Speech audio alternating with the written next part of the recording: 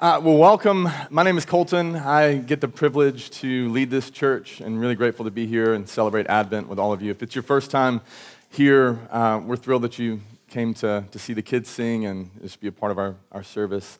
Some of you have been asking, we are doing a normal service next week on the 24th, and so yes, Christmas Eve, we'd love for you to be back, but Christmas Eve morning, normal time, not Christmas Eve, the evening. If you show up here in the evening, the school might be happening, but church won't. But we'd love for you to be here next week in the morning for normal service. We are in a series on Advent because we're in the season of Advent, and the first week we talked about hope and that Jesus is our hope, and then the second week my wife preached, and it was so good, and the Lord is just kind to his church that he gifts people to speak into the church, but she preached on peace, and just a caveat. We're thankful to be at this church because this is the first church where my wife has been able to express and use her teaching gift. And so for us, last week was a 17-year journey that we get to see come to fruition. And so we were really grateful for that. Yeah, it was really awesome. Thank you. We're just grateful for y'all. And honestly, like y'all are the first church. At every other church we've been at, they always think that I'm the best preacher in the family, and y'all are the first church to actually hear her and realize that is not true. She's the better preacher of the family, and anyway, so she's going to do that regularly, and I want her to do it more than she wants to do it. So anyways, we're thrilled. But she preached on peace last week, and it was wonderful. And this week, I get the opportunity to preach on joy, and then we got to see the kids sing, which was really, really beautiful. But the teaching text was actually read during the space with the kids, and so I'm only going to read a portion of it, just so that we're not reiterating the entire thing. But the teaching text comes from Luke 2, Luke 2, verses 1 through 15. But I'm going to read verses 8 through 12. And it says, "And there were shepherds living out in the fields, nearby keeping watch over the flocks at night. An angel of the Lord appeared to them, and the glory of the Lord shone around them, and they were terrified.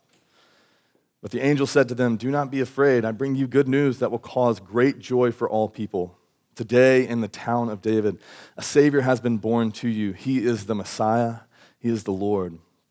This will be a sign to you. You will find a baby wrapped in cloths and lying in a manger.'" This is the word of the Lord. Joy. I want to do a quick experiment, and it's a get to, not a have to. No one's going to force you. There's no pass, fail, nothing like that.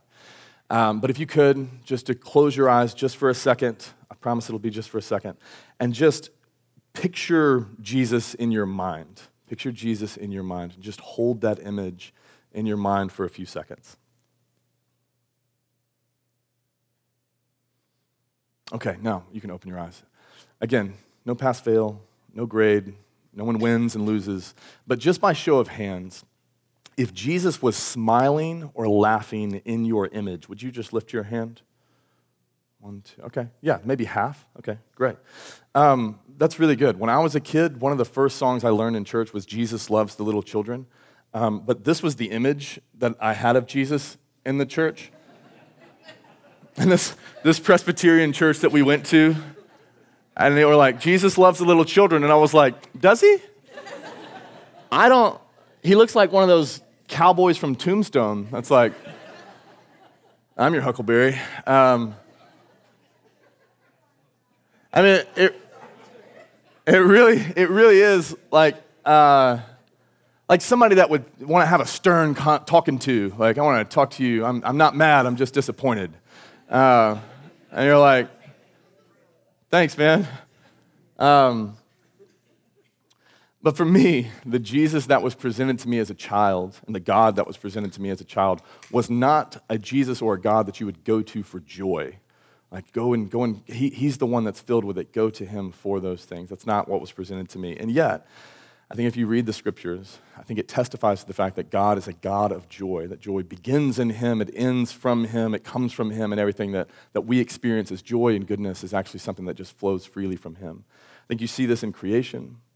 God created everything that exists, and he does that in joy, and then he actually celebrates each thing that he creates and says, it is good, and then the crown of creation, creating us, he says it's very good. And so he's actively doing that. In Job, it talks about what the angels were doing when he was created, and it says they were shouting with crazy joy while it was happening. Like they were just like, this is amazing, God. I have no idea what you're, just so much joy that was extending from that moment. Zephaniah 3:17 says that God rejoices over us with singing. And so like somebody singing over you, there's something to that that's like super sweet and very intimate. And I don't know when the last time you had somebody sing over you, but I mean, that's what the Lord is doing, singing over you and rejoicing over you with singing. Nehemiah says that the joy of the Lord should be the thing that gives us strength. That his joy, the thing that he feels towards us and about us, that's the thing that should lead us to actually move and motivate, not his stern consternation or anger towards us. That shouldn't be our strength. That shouldn't be the thing that motivates us, but it's his joy.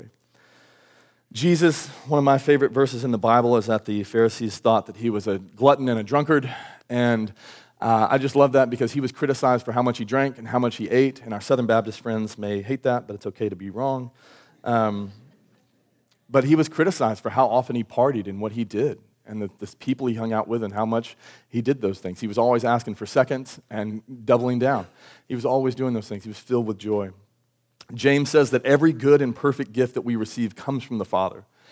Every good and perfect, anything that in your life where you would say, that was a good thing, I had a good day, this brought me joy, the only reason that exists in your life that you could point to a thing is because he has chosen to give you that thing.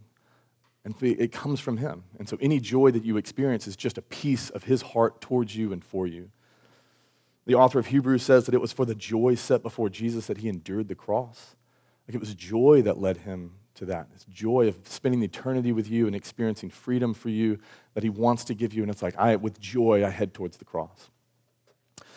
Dallas Willard, one of my favorite authors, but one of my favorite quotes of his is he says that we will never fully understand God until we believe that he is the happiest being in the universe. Never fully understand him until we believe that he's the happiest being in the universe. It has to be the starting point for us where it's like, why joy? Why is joy a part of the Christmas season? Why is it a part of Advent? It's because joy is breaking into the world. One day, some 2,000 years ago, joy has come in, and he has this for us. And we'll never fully understand him unless we believe that. He wants to bring us joy. And so, what I want to do today, very simply, is look at the message that the angels bring to the shepherds. Because what they say is like, I have great news for you, great news, and the news is meant to bring you great joy. And then the news itself is, here's what's going to bring you great joy. A Savior has come, who is the Messiah, and he is actually God himself. God himself has come to you, and these things should bring you great joy. And so what I want to look at is those three names and the ways in which God wants to bring us joy individually in those three names that the angels give, because that's the message of joy that was given to them to give to us. And so the first way that he wants to give you and I joy is the fact that he's a Savior. He wants to save you from sin. He wants to save you from sin. Years ago, when a newspaper posed the question in the paper, what's wrong with the world, the Catholic thinker G.K. Chesterton responded with a letter to the newspaper just to explain to the newspaper what's wrong with the world, and this is what the letter said. Dear sirs, I am sincerely yours, G.K. Chesterton. And for him, he just had this really strong understanding, like, what's wrong with the world? Man, it's me. It lives in me, and it lives in you, but I don't need to focus on you until I look at me first. Rainey talked last week about the difficulty of confessing our sin, and I believe that one of the reasons we find it so difficult to confess our sin is because we don't really believe that sin is our problem. We believe it's something that's bad, something that needs to be forgiven, but we don't really see it as something that's actually our issue, the thing standing in the way of our joy. And I think if I were to ask a group of people or just go down the street and like, what's standing in the way of your joy? What is it in your life that like, what is keeping you from where you want to be and the joy that you want to experience? What's keeping you from that? I think many people would say it's like, it's my spouse, it's the government, it's my boss, it's the government, it's lack of money, it's the government, just on and on. Just constantly pointing to somewhere else. Like, what's the thing standing in the way? And it's like, oh, it's this, it's that, it's this, it's that. And I think very few people would actually look at themselves and go, oh, it's my sin The thing standing in the way of my joy is my sin. It's the stuff that I have living internally in me. That's the thing that's standing in the way of our joy. And I believe that we think that sin is wrong. Most of us would agree sin is wrong, but I don't think that we actually believe that sin is stealing our joy. I love, it's a harsh quote, but John Piper, the pastor John Piper, says that sin is the suicidal abandonment of joy. It's harsh language, but sin is the suicidal abandonment of joy. And the idea is when you choose to hold your grudge instead of forgiving that person that hurt you, what you're doing is single-handedly, suicidally abandoning your own joy.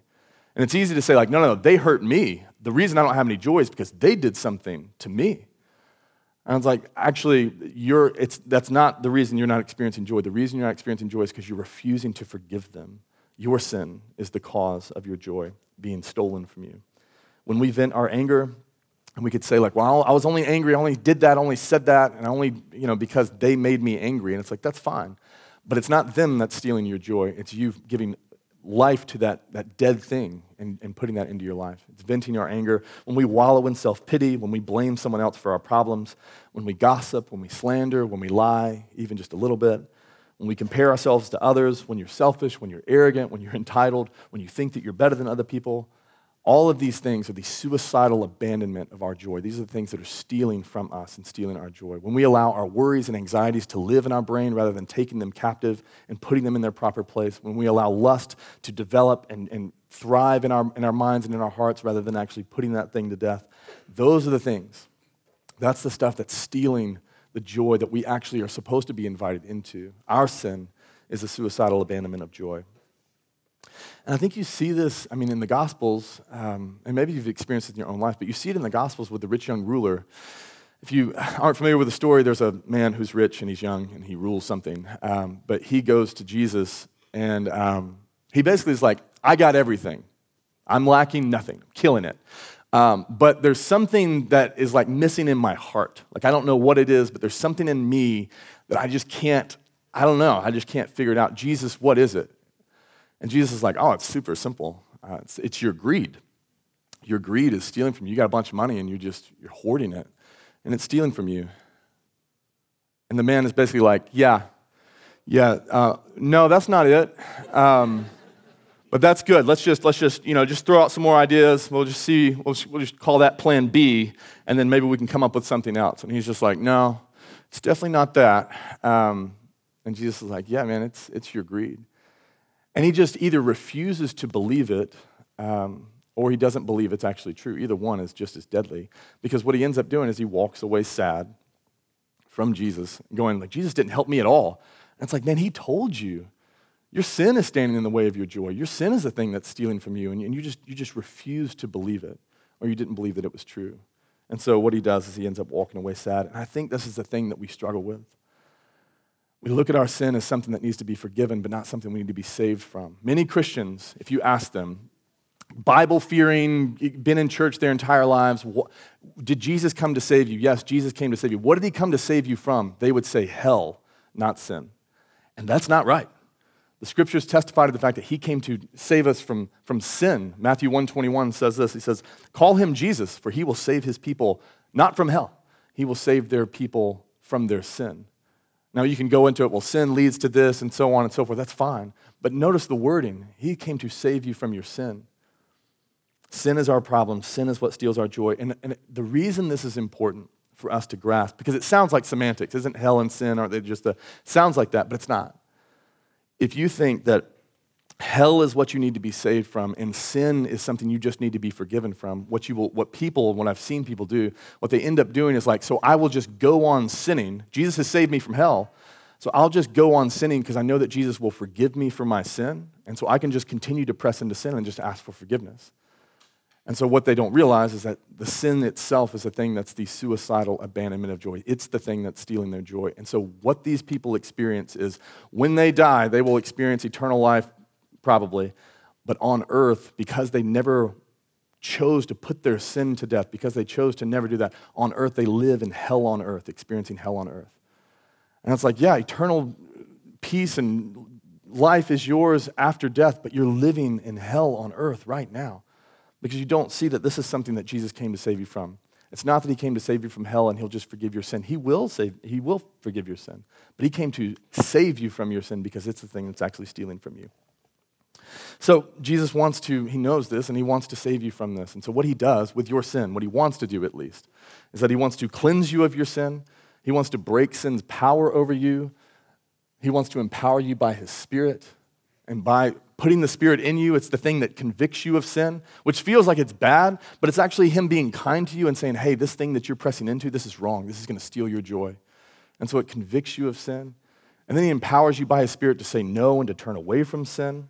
And then beyond that, he's like, I will provide a way out for you anytime that you're tempted to sin so that you're never tempted beyond what you can bear. I will always provide a way out. And it's not so that like, do this and then I'll love you more. I want you to not sin and then I'll love you. It's not that. It's like sin will kill your joy. It will steal the thing that I came here to give you, and I don't want you to lose your joy. I came to bring joy. The message is joy. And so I want to save you from these things that are stealing your joy. Jesus' plan is a fail-proof plan to bring joy into your life. There's only one hiccup, only one thing that can stand in the way of his plan to do that, and it's if we don't think our sin needs to be saved from. If we don't think it's a problem, then we're never going to go to him to actually have it removed from us, and we're never going to think it's bad enough to actually choose to stay away from it in the way that he calls us to. And so we'll continue to press into it, going, well, he'll just forgive me. And it's like, yeah, but man, it's stealing life from you in a way that you don't even see or understand. Aaron Ralston was this adventurer, hiker, climber guy. You may know his story. But in 2003, he was rock climbing, and he slipped on a rock and fell down this canyon. And as he fell, the rock fell with him. And it trapped him in this space where the rock landed on his right arm, and it like trapped him in there. They made a movie about it called 127 Hours. But in his book that's brilliantly titled Between a Rock and a Hard Place, which I thought was just incredible. And very funny for a really tragic situation that he was in. But he talks about his experience. And so when he fell in there, he says within the first 45 minutes, he knew what he needed to do to get free. He's like, I know, I'm going to have to cut my arm off. First 45 minutes. But he reasoned that, like, I like my arm. I'd like to keep it if I can. And so what he did is like, I'm not going to cut my arm off. He thought it was like, it might kill me if I cut my arm off because it might just be a slow suicide if I bleed out, stuff like that. So he decides not to do that. It's like, it's a terrible plan. I'm not going to do that. And so what he does is he takes his knife and he tries to chop away at the rock. And then he takes a rock and he tries to beat away at the rock and do all these things. And he takes like his pulley system of his bag and all this stuff and creates this thing where he can create his weight on the pulley system and wrap it around the rock to try and lift the rock. It was really creative. He was really creative to try and set himself free from this thing. But none of it worked. It wasn't a single thing. It actually locked him in harder. The rock did move. It just was worse and took up more of his arm. I know, me too. It's a scary story. But a few days in, 3 or 4 days in, he just decides, he's like, just made his peace with it. He's like, I'm going to die here. This is where I die. This is the way, this is it. And he's still committed. I'm not cutting my arm off. This is how I'm going to die. And that night, the night he thought would be his last, that he thought, like, I'm dehydrated, I've lost weight, I have no food, no water, no nothing, I'm going to die. That night, he has this vision, and this is what he says about the vision that he has. He says, a blonde 3-year-old boy in a red polo shirt comes running across the floor, and what I somehow know is my future home. By the same intuitive perception, I know that this boy is my own. I bend to scoop him into my left arm using my handless right arm to balance him. We laugh together as I swing him up on my shoulder. The boy happily perches on my right shoulder, holding my arms in his little hands, while I steady him with my left and my right stump. Smiling, I prance about the room, tiptoeing in and out as he giggles gleefully as we twirl together. Then, with a shock, the vision blinks out and I'm back in the canyon. Echoes of that little boy's joyful sounds resonating in my mind. He says, despite having already come to accept that I will die where I stand now, that belief, that boy, that changes everything for me.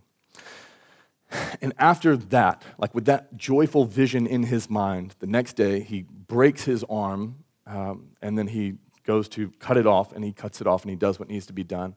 And then in 2009, 6 years after he was trapped, he has this blonde-headed little baby boy that he becomes a father to.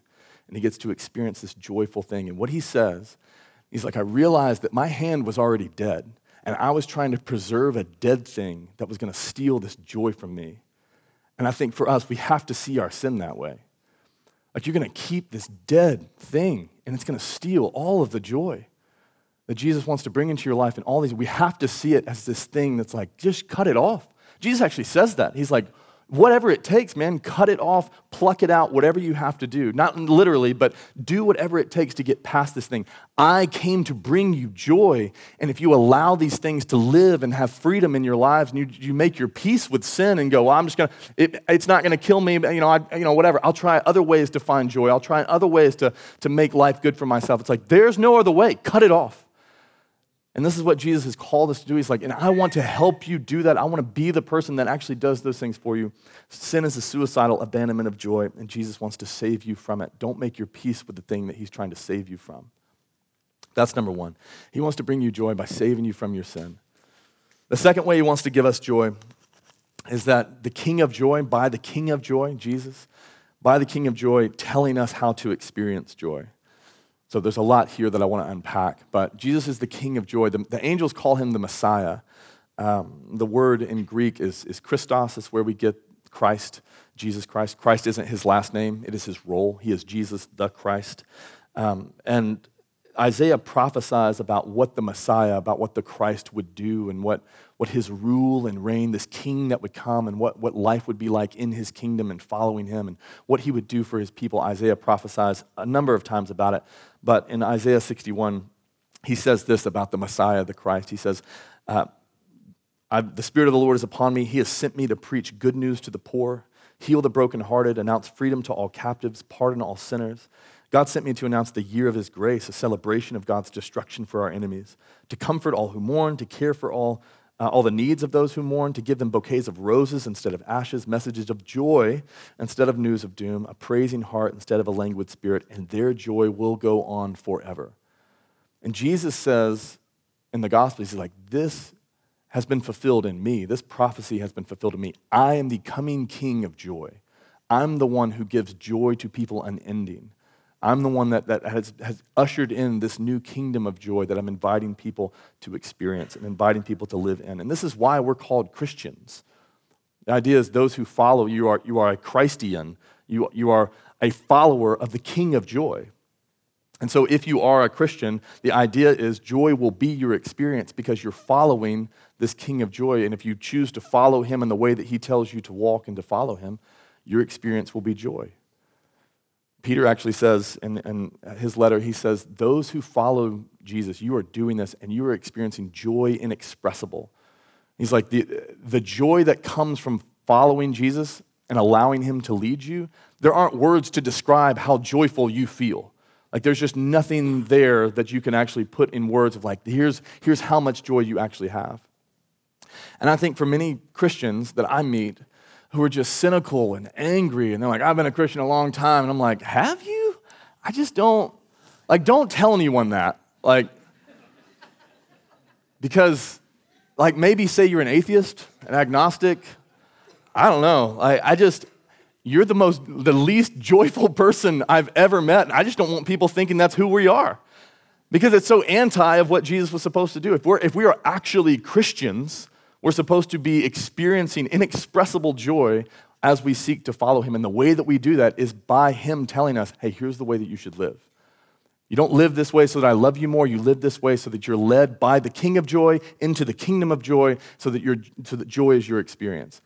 This is why he's doing those things. This is why we are called Christians. This is what it means. We're actually supposed to follow him in that way. And for me, the struggle that I see with most people is they don't want to fall under the authority and the leadership of the King of joy. They want to look at his commands and go, I love these. Love your neighbor, really strong. Love your enemy, not so much. I love some of these commands, but that's maybe, for other people to follow at different times. And so they pick and choose what commands of Jesus they want to follow, and then because they're walking not behind the King of joy, but in disobedience to the King of joy, they're not experiencing the joy, and they're going, this doesn't work. Christianity doesn't work. Jesus doesn't work. This is fake. And it's like, but you're not following behind the person with the King of joy. He's trying to lead you, and you're going, yeah, I'm coming, but you're not doing those things. And so it makes sense that you're not experiencing joy because you have chosen to decide, I will be my own king. I will decide what I want to do with my own life. But then I also want your joy. And he's like, I'm so sorry. I can't give you joy apart from myself. It comes from me, and I lead you into it, and it doesn't exist outside of me. And so he's trying to constantly lead us into joy. He says this, Jesus says this in John about his commands. He says, these things, these commands that I've spoken to you, I've spoken them to you so that my joy may be in you and so that your joy may be full. And Jesus is saying, look, my commands aren't a burden to you. These things I'm asking you to do, the stuff that I've preached to you and commanded you and taught you, it is so that you will do those things and my joy may be in you and your joy may be full. I want joy for you. And so I've given you commands so that you experience my joy. And if we see them as the thing that's going to steal our joy, we'll constantly miss out on joy because we won't actually do those things. Teddy and I are just men, and we built this Avengers gauntlet. Go to the next slide. It's glorious. Yes. So good. That's it. Next slide. I'm kidding. But we built this thing, and if you're familiar with Marvel or whatever, if you're not, I'll pray for you. But we built this thing, and it's awesome. It looks awesome. It's awesome. And we still have it. It normally sits on our mantle. It's just Christmas. It's not there right now, but it's normally like right there. First thing you see when you walk in. We don't idolize it or worship it, but it is really cool. But if I'm honest, I had no idea what I was getting into when I said that we were going to build this thing.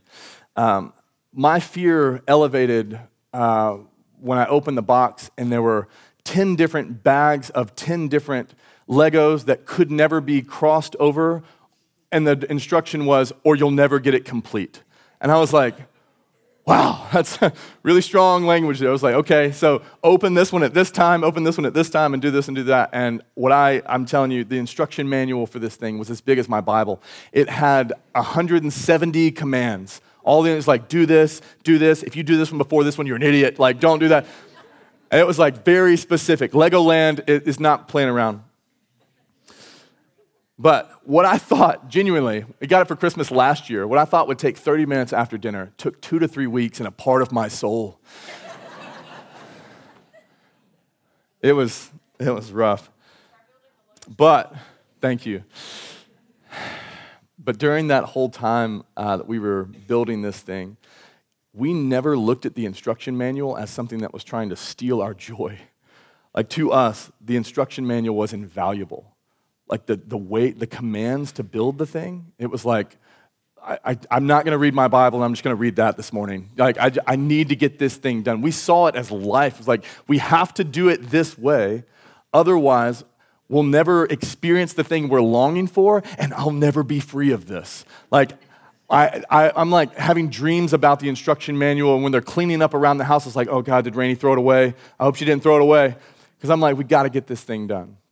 But we loved the instruction manual, and like Teddy is so methodical, and like as we like step 1, he'd mark it out so we knew that one was done, and then we'd step 2, mark it out, and that one's done. All these different things. But every command that we followed led to us experiencing more of what we were hoping to experience consistently until we got to the very end of number 170, and I burned that instruction manual.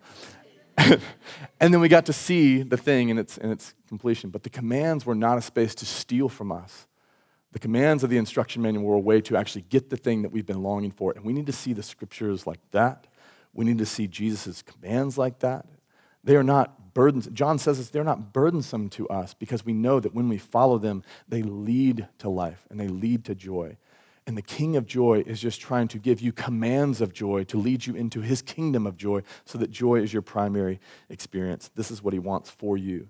And I think for many of you, some of you experienced that this week. You heard Rainey's message last week and you're like, I need to confess my sin to somebody. I need to call somebody on the phone or go sit down with them and do this. And I had a number of meetings last week where I sat down with people that were terrified to confess their sin. They were like, there's no way this will lead to joy. This is horrible. Tears and crying, all this stuff, the fear.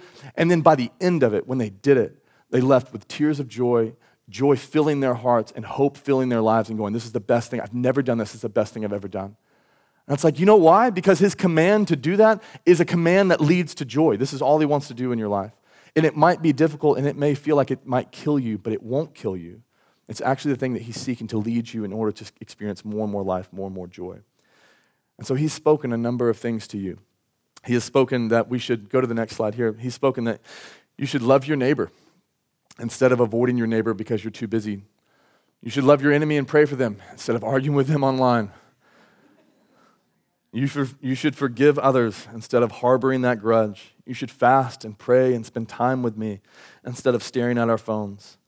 We should be generous instead of stingy with our money. We should serve others with your gifts instead of just showing up to be served. You should do your work as unto the Lord instead of doing the type of work that you believe your boss deserves or doing the type of work you think the people that you're serving deserve. Do it as unto the Lord. You should practice gratitude instead of complaining. Choose to be in community instead of isolating. Get out of debt instead of buying more things you think will bring you joy. Get out of debt. Get wise counsel and listen to it instead of just trying to find people that tell you what you want to hear. These are things that he says that are difficult and things that we struggle with, but it's just, I've told you, and it's just a handful of things.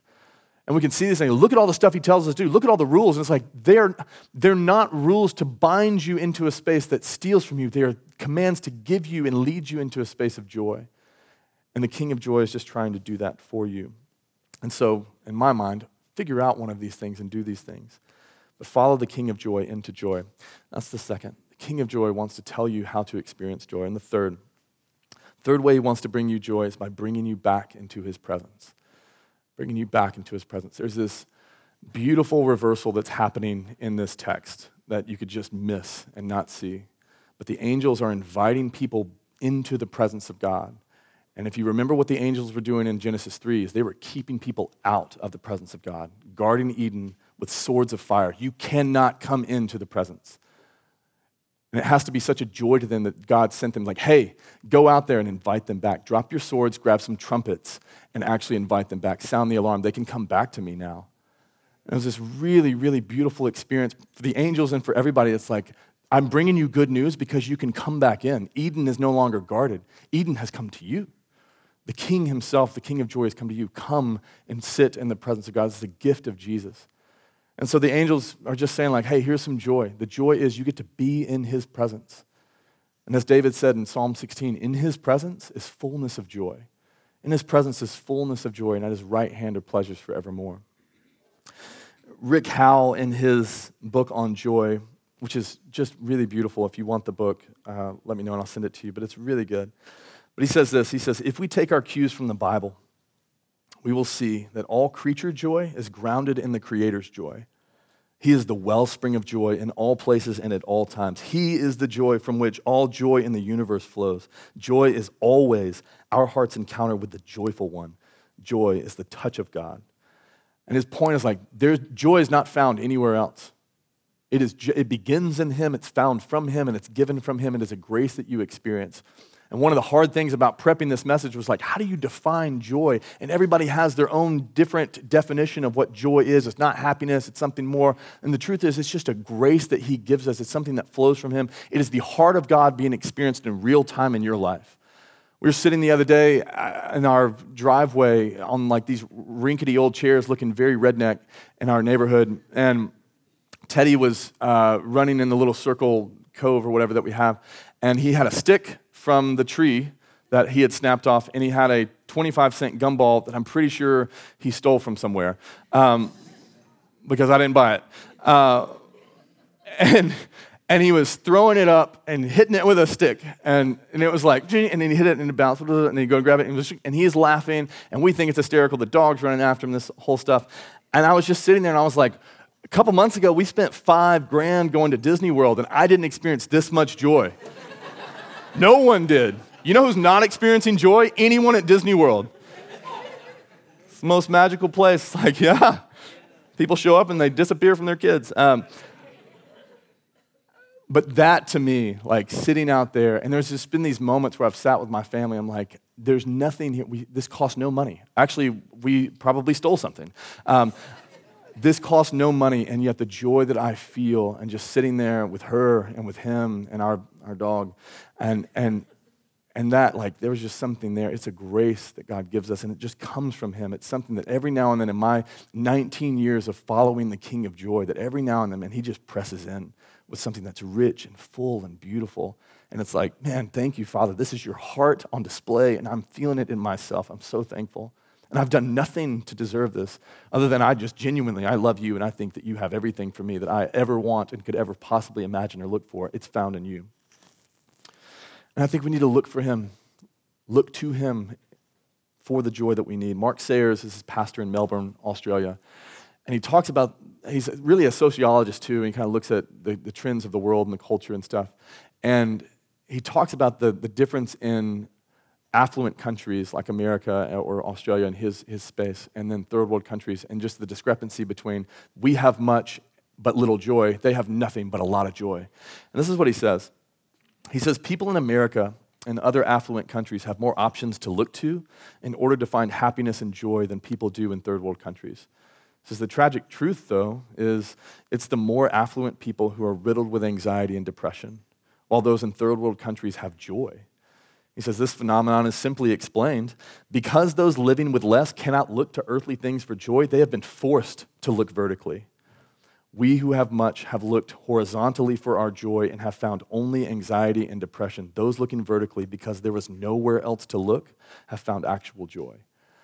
And I think there's something that's so simple and just so beautiful about that. It's like, man, we can look to our jobs, our money, our relationships, just so many, our phones, just so many different things to try and find joy. Another app, another restaurant, another thing to do, another diet plan, another gym, just tons and tons and tons and tons of things. So much to look at horizontally, and what we have found is more anxiety and depression, more angst and not joy. And yet those that are like, I can't really look left or right, I have to look to the Father, that they have found actual joy. And the angel's message is, don't look horizontally anymore. Don't look out someplace else. You can actually look up now, and actually up has come down. He has come to you. Go look to him. He's the space that you will find joy. And so for us, a couple of practices for you in this season. That's something that I think we should take beyond Christmas season, but especially now. One is he wants to save you from your sin. And so if he's convicting you of sin in your life, if you think like, what is a sin that I've made my peace with? What is sin that I've given leisure to? I'm like, you can have some space here in my life that you've just allowed to live. If he's convicting you of that sin and just pressing on that thing, and run to him with it, bring it to him, repent of it, turn from it, cut that thing off. It is stealing from you. He wants to save you from that thing. He is not pressing on it and convicting you to hurt you. He is trying to help you and lead you into life. He's trying to lead you into joy. The second thing is that let him lead you by his commands. Let the King of joy lead you into joy. Go to the next one here. And so if you're going to let the King of joy lead you into joy, just pick a command and be obedient to it. That's what it looks like. And you can take one of these and just be like, I'm going to do this week. I'm going to love my enemies. And then maybe you got 30. Jesus doesn't really care that you have them. He knows that you have them. He just wants you to love them. And so just pick a command and do those things. And better than using this list, just read the Bible. And if you see something that Jesus has asked of you and you see yourself out of step with it, allow the King of joy to realign your obedience and then just do that thing, because what it's going to do is he's trying to not hurt you, but to lead you into a space where you're experiencing the joy that comes from him. And he just has the instructions. I don't like the phrase that the Bible is, basic instructions before leaving earth. I hate that, and I think Christians are so cheesy anyways. But I do think that there's something about Jesus that he's like, it's not basic instructions before leaving earth. I am telling you where life is. I'm telling you where the joy that you're longing for is found. Go find it here. So pick a command and be obedient to it. And then lastly, let him provide joy from you by simply being with him. Spend time in his presence. One of the things, there's tons of ways that you can do this. You can read your Bible. You can pray to him. You can fast. You can just practice the presence of God. We're going to talk about more of this stuff in the new year. But just very quickly, one of the ways that I do this and just spending time with him is every day just beginning my day very quickly with asking for wonder. Abraham Heschel's rabbi, he said on his deathbed, he was like, I asked for success. He goes, I didn't ask for success or wealth or riches or the defeat of my enemies or anything like that. I asked for wonder and he gave it to me. It's a quote we have on our calendar, and I don't do a lot of Instagram, but it's the thing that I have on my Instagram just to remind me, ask for wonder today. I don't want to live this life boring. I think there's something here that's actually really beautiful, and it's just going to get better after death. I think that he has something for us here, and I want to experience wonder, but it's a very short thing, and he has led me into wonder. He actually wants to give good gifts to his kids. And so spend the next 40 days just asking for joy from the King of joy who runs a kingdom of joy and wants to lead you into joy. Just very quickly, 3 words, give me joy. Just start with that and just see what he does. And I think this is what he wants to do for you. I think joy is supposed to be the common, standard, default experience of the Christian, because the Christian is the follower of a king who came to bring joy that's unending. I think that's what he has for you. And so if you don't know him like that, hear the good news. That's what he's like. That's who he is. If it's like if you've read his commands or been at churches that have browbeat you with the Bible or something like that, and you've been in the space where you're like, I'm not totally sure what I think about any of this because Jesus is just mean, some stern Westerner, yelling at me or something like that. He's not that. He is the King of joy. And he's longing to bring those things into your life. So let him do that. Let me pray. Father, we'll never understand you unless we believe that you are the happiest being in the universe and that you long to pour that out into our lives. I pray that you would help us to believe that today, to see you for who you actually are.